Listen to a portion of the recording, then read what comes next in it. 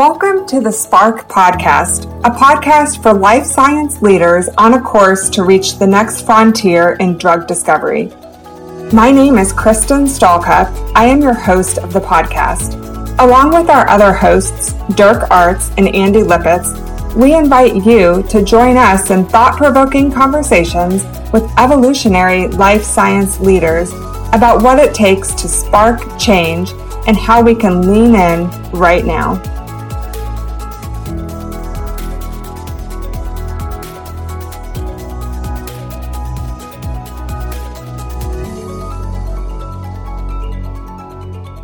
Welcome to the Spark Podcast, where we talk to leaders in the life science industry, talk about all things clinical trials and technology. My name is Andy Lippitz. I'm your host today, and we have with us Michelle Wetherby. Michelle has over 20 years management in the clinical trials world. We're going to talk about a few topics today around how technology can impact clinical trials. So welcome, Michelle. Thanks for joining us. Hey, Andy. Thanks for having me. Well, great. Why don't we get started? Would you mind just telling the audience a little bit about yourself and your background? Sure. More than 20 years experience in clinical research, mostly in med device, large company, small company. I'm in the Minneapolis area, so lots of med tech, lots of interventional cardiology, cardiac surgery, and in leadership positions for about the last 15 years. So really thrilled to be here and talk with you about clinical research today. That's great. Yeah, thanks for joining us. Just to get started, love to hear about some of your experience and some of your thoughts about using technology in clinical research. Just curious about what some of the major pieces of technology you've been using, not by name, but just sort of what different types of technology you've been using in your work recently, and kind of what some of the recent trends that you've seen in that area. Yeah. Clearly, we've all seen huge trends and changes in technology, especially in light of COVID. Having had the benefit of working in very small companies, really big companies, I've used small, locally developed systems. I've used really big corporate systems that have lots of options. I had the opportunity to use a system that was really homegrown that gave us a lot of advantages in terms of building things like apps that our teams could have on their phones to manage, their daily work. I think technology is really dependent on size of team and span of control, but also on the size of your studies, right? So if you think about typically in the role that I'm in now, we manage studies that are about 30 patients. You don't need a lot of technology to manage a study like that. If you're managing a 2,000 patient multi-center, multinational study, it's a huge difference. But tools like e-consent, right now we're actually emailing links to consents to patients. They can read the consent at home. They can take their time with it. This is one of the major things that we've shifted to in clinical research over the last 10 years or so, is really giving the patients the time to understand the consent. So that gives them time in the comfort of their own homes to read it, become familiar with it. Patient-reported outcomes kinds of surveys. Again, being able to email those. If you've ever been a surgery patient, you're getting those from your doctor all the time. So it's become not just part of clinical research, but part of routine medical care, which makes it just all the easier to enroll patients in the study because they're already used to those kinds of tools. That's nice. E-consent and e-pro sounds like picking up a bit. I'm really interested to hear, let's just maybe even just hit on both of those. You mentioned one of the benefits to e-consent is just giving the patient a little time ahead of time to absorb the information. I think there's been a lot of discussion about what the benefits and drawbacks are to e-consent. Is there anything else related to the management of the study that has been a benefit with e-consent?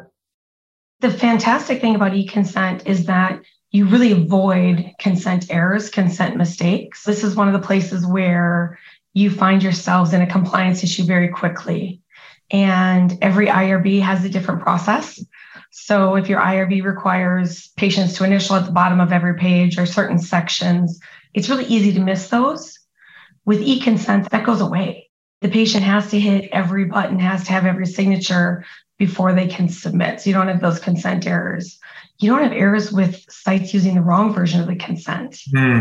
Because you launch it electronically and it's the only consent they have access to. I think one of the challenges is that the platforms that are available to provide informed consent to patients vary across the gamut, as you can imagine, right? We have some where we have cute little avatars that tell the patients the story of what it means to be in research and really is an interactive kind of situation versus just here's a link to a document, read it and sign it.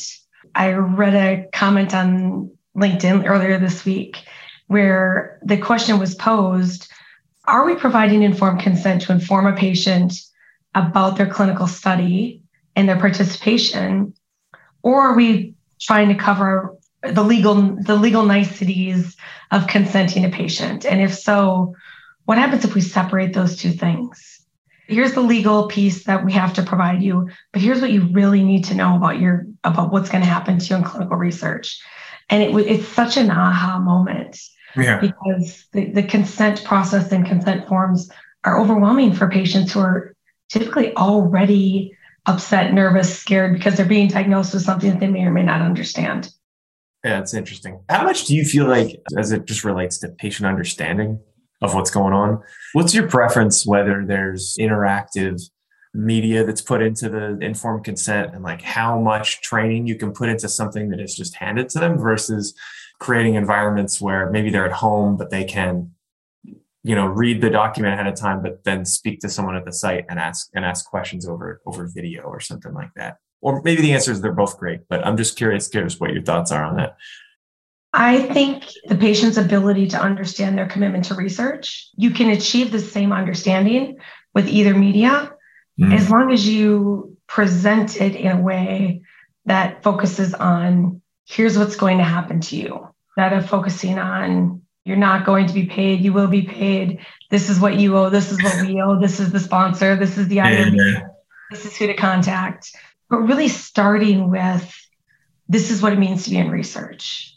I think there have been a lot of unfortunate events in history that have predisposed people to be wary of research, and really using the consent process and the process by which you approach a patient for consent as an opportunity to dissuade those fears, right? Really to reassure patients that it's necessary, but it could also be beneficial. I got an email from somebody that works in the field for us who said, how do I respond when somebody asks me about the corporate involvement in research? And it was an interesting question because clearly it came from a place of mistrust from a clinician, and that it's hard to overcome. We saw it even with the COVID vaccines, right? People being mistrustful of the information they were giving and the various ways in which lots of people tried to either convey a safe message or an unsafe message. And that makes people confused and uncomfortable. Yeah, it's a good point to just, as we're designing this ICF process, to just kind of be mindful of the world we're operating in and what people are thinking about. That's really good. Yeah. So there are definitely some benefits of it. I'm curious, though, the flip side of the coin, as you're trying to administer this stuff, is there anything that you've run into that maybe people can learn from that did not go well that we can get better at? Yeah, I think one of the challenges always is how you're delivering that consent. If you're delivering it via email, we're evolving into a world where almost everybody has some email address. You can't sign up for anything anymore without an email address. People don't always want to share their email addresses. They're worried about hackers and all kinds of things. Or just another thing that's going to fill up their inbox, right? Their inbox, yeah. I'm sure I'm not the only one that has the email box that I use for real communication, the email box that I use to sign up for everything. Yeah. I mean, that's what Hotmail still exists, right? I mean, Exactly. So it's that technology piece. It's the ability to get an IRB on board, because some IRBs are not super interested in evolving quite yet, depending upon the geography that you're in. If you're in multiple geographies, all of a sudden now you're translating multiple documents.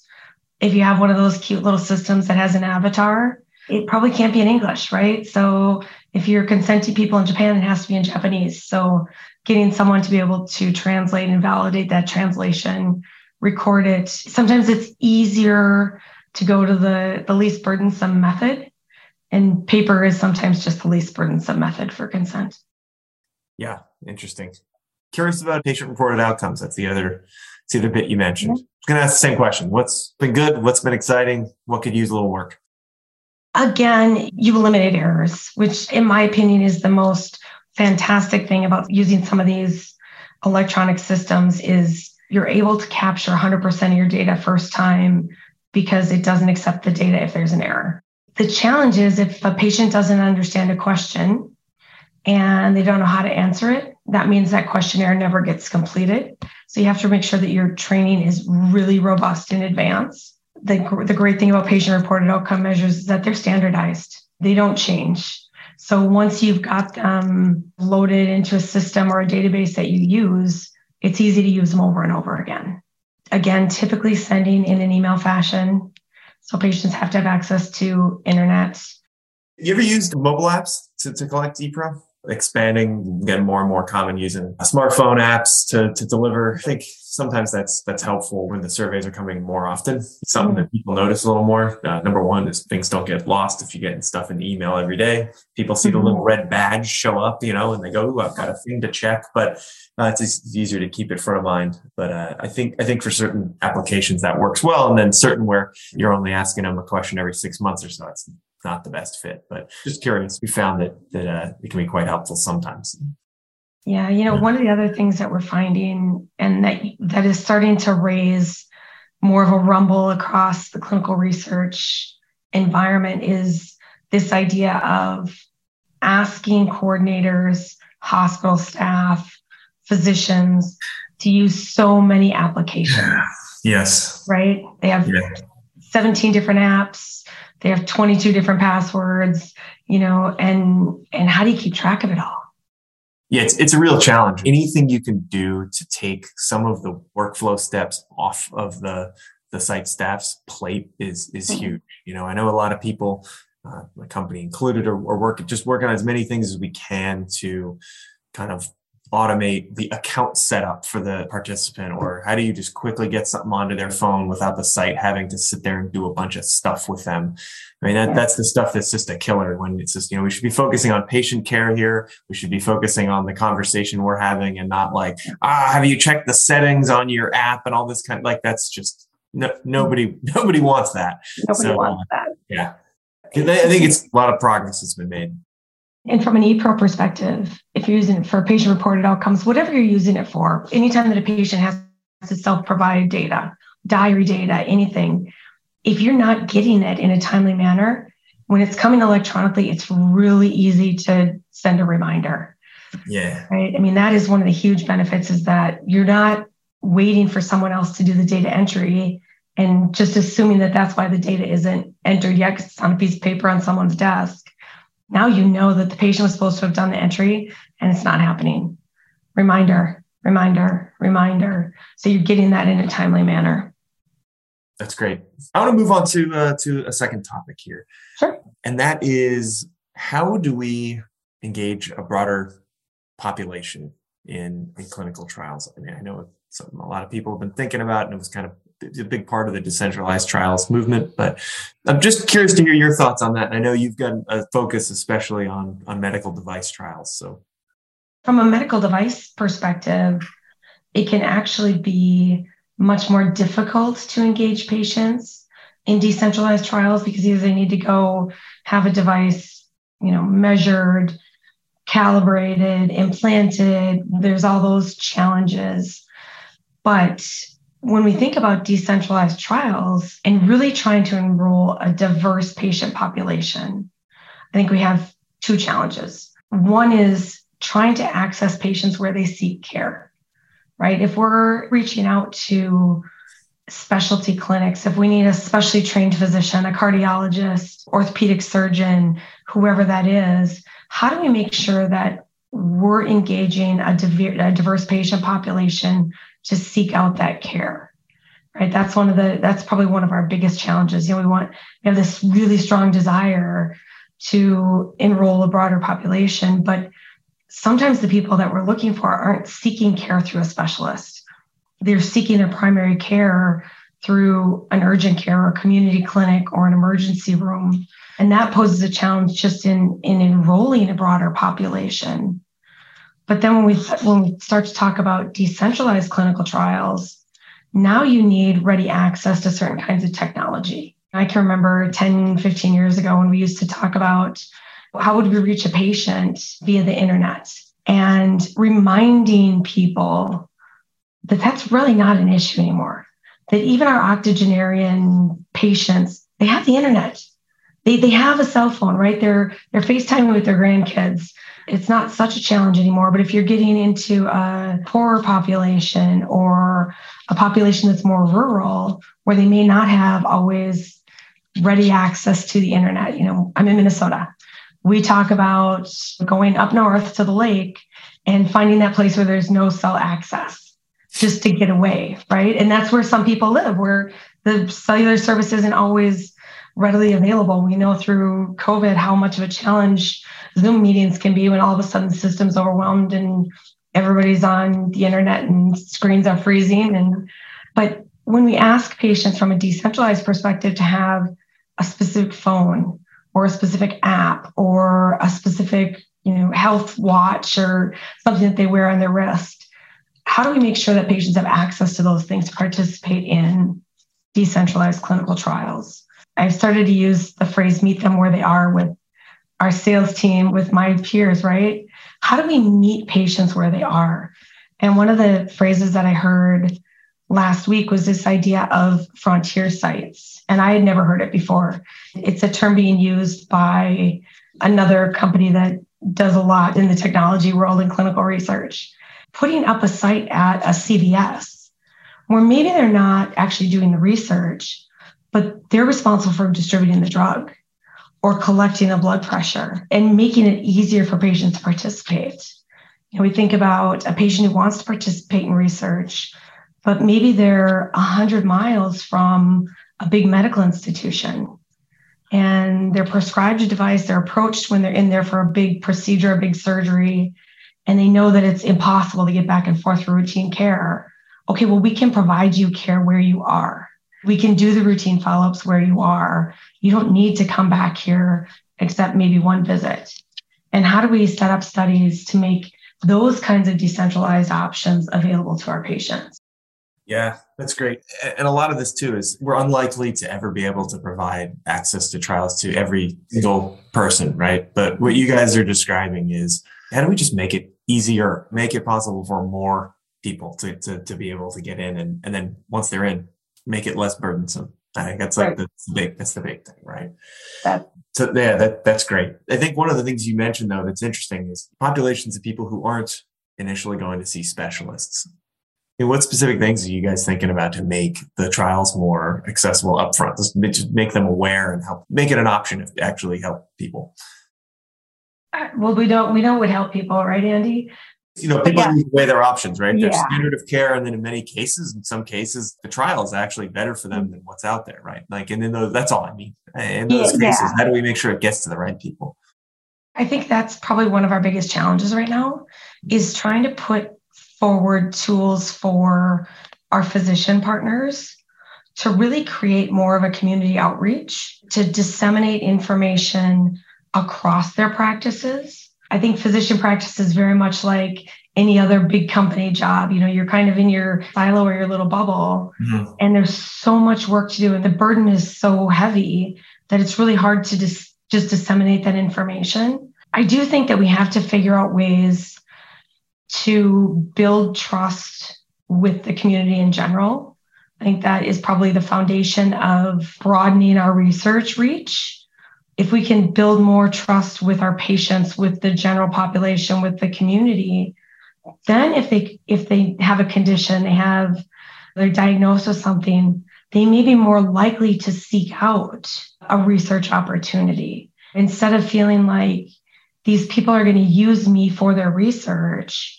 Changing people's vision to, I can be part of something groundbreaking, right? I could get the best, newest device available if I can find it. I think our oncology patients have developed an incredible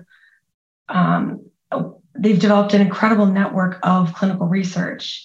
And those are probably the patients that are the most likely to go and seek out research studies.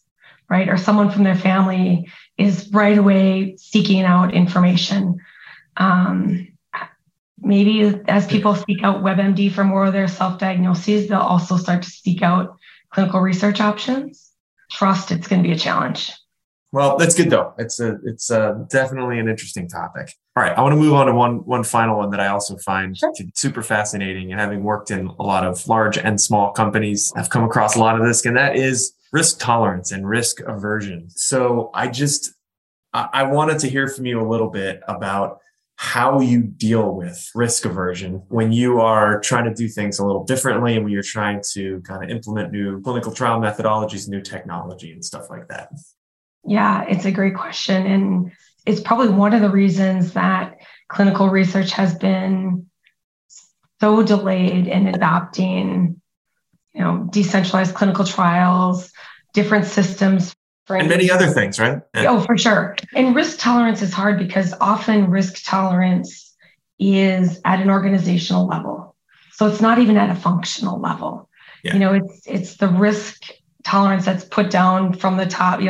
It comes from the top down. One of the things that I've done, especially in trying to, let's talk about risk-based monitoring, trying to encourage teams to adopt risk-based monitoring, is really talk through the purposes of the monitoring. Why do we monitor in general? What is the purpose of that? Is it really to make sure that every data point is 100% correct? Or is it to make sure that studies are conducted in accordance with regulations, the protocol, that we are appropriately managing patient safety? And when you start to unpack the reasons why we do something and the reasons why we're afraid, because often an intolerance for risk is equated with letting go, right? I'm losing control. And often what we're trying to do is give a different way of having more control or more oversight and the ability to respond faster. So one of the things that I try to do a lot with my teams, with my leaders, with people that I work for, is talk about how the change actually reduces risk. Or what is really the risk that we're assuming by making that decision? So you're worried that we're gonna give up control over this, but we have signals that would tell us if something has gone awry, and here's how we would measure that.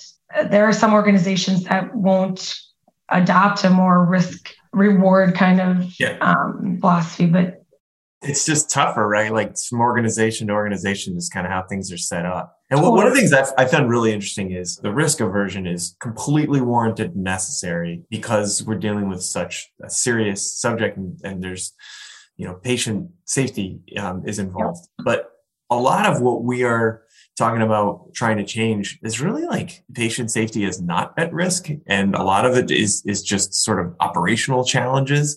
I don't know if it's just the culture of it just is by nature a conservative culture because of kind of the broader topic. It's been just kind of interesting trying to navigate it. But how have you found that it has changed from being at very large companies to smaller companies and just kind of across the spectrum where you've worked? Again, it's really dependent on leadership, I think, more than company size. Mm-hmm. And it depends on exactly what you talked about, what you're studying. If you're studying something that's an implantable cardiac device versus a Band-Aid, right? So that may be part of what feeds your tolerance for risk. Yeah.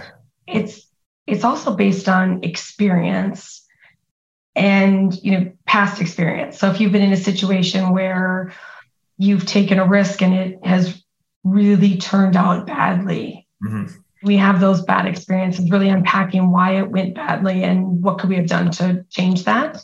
But also really putting strong foundation in place to accept the risk. I think that's the huge thing. Yeah, because you have signals that will tell you that you need to pay attention, right? We know that there are entire platforms of software based specifically on alerting you to an outlier, a data outlier, an outlier in process. And there are ways to do that without investing in really expensive software programs, but really explaining and helping people to understand, here's how we're going to mitigate or control for that risk. And here's why we think it'll work.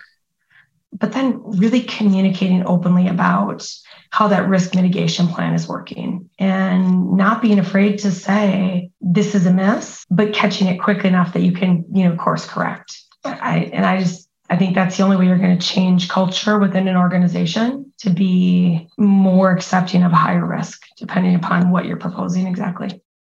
Very good. I think we are about out of time here. We got another minute or two. If there's anything else you wanted to add, have you said it all, or is there anything else that you wanted to throw out there for the listeners? No, I think this has been fantastic. I really appreciate the opportunity. It's a great chat.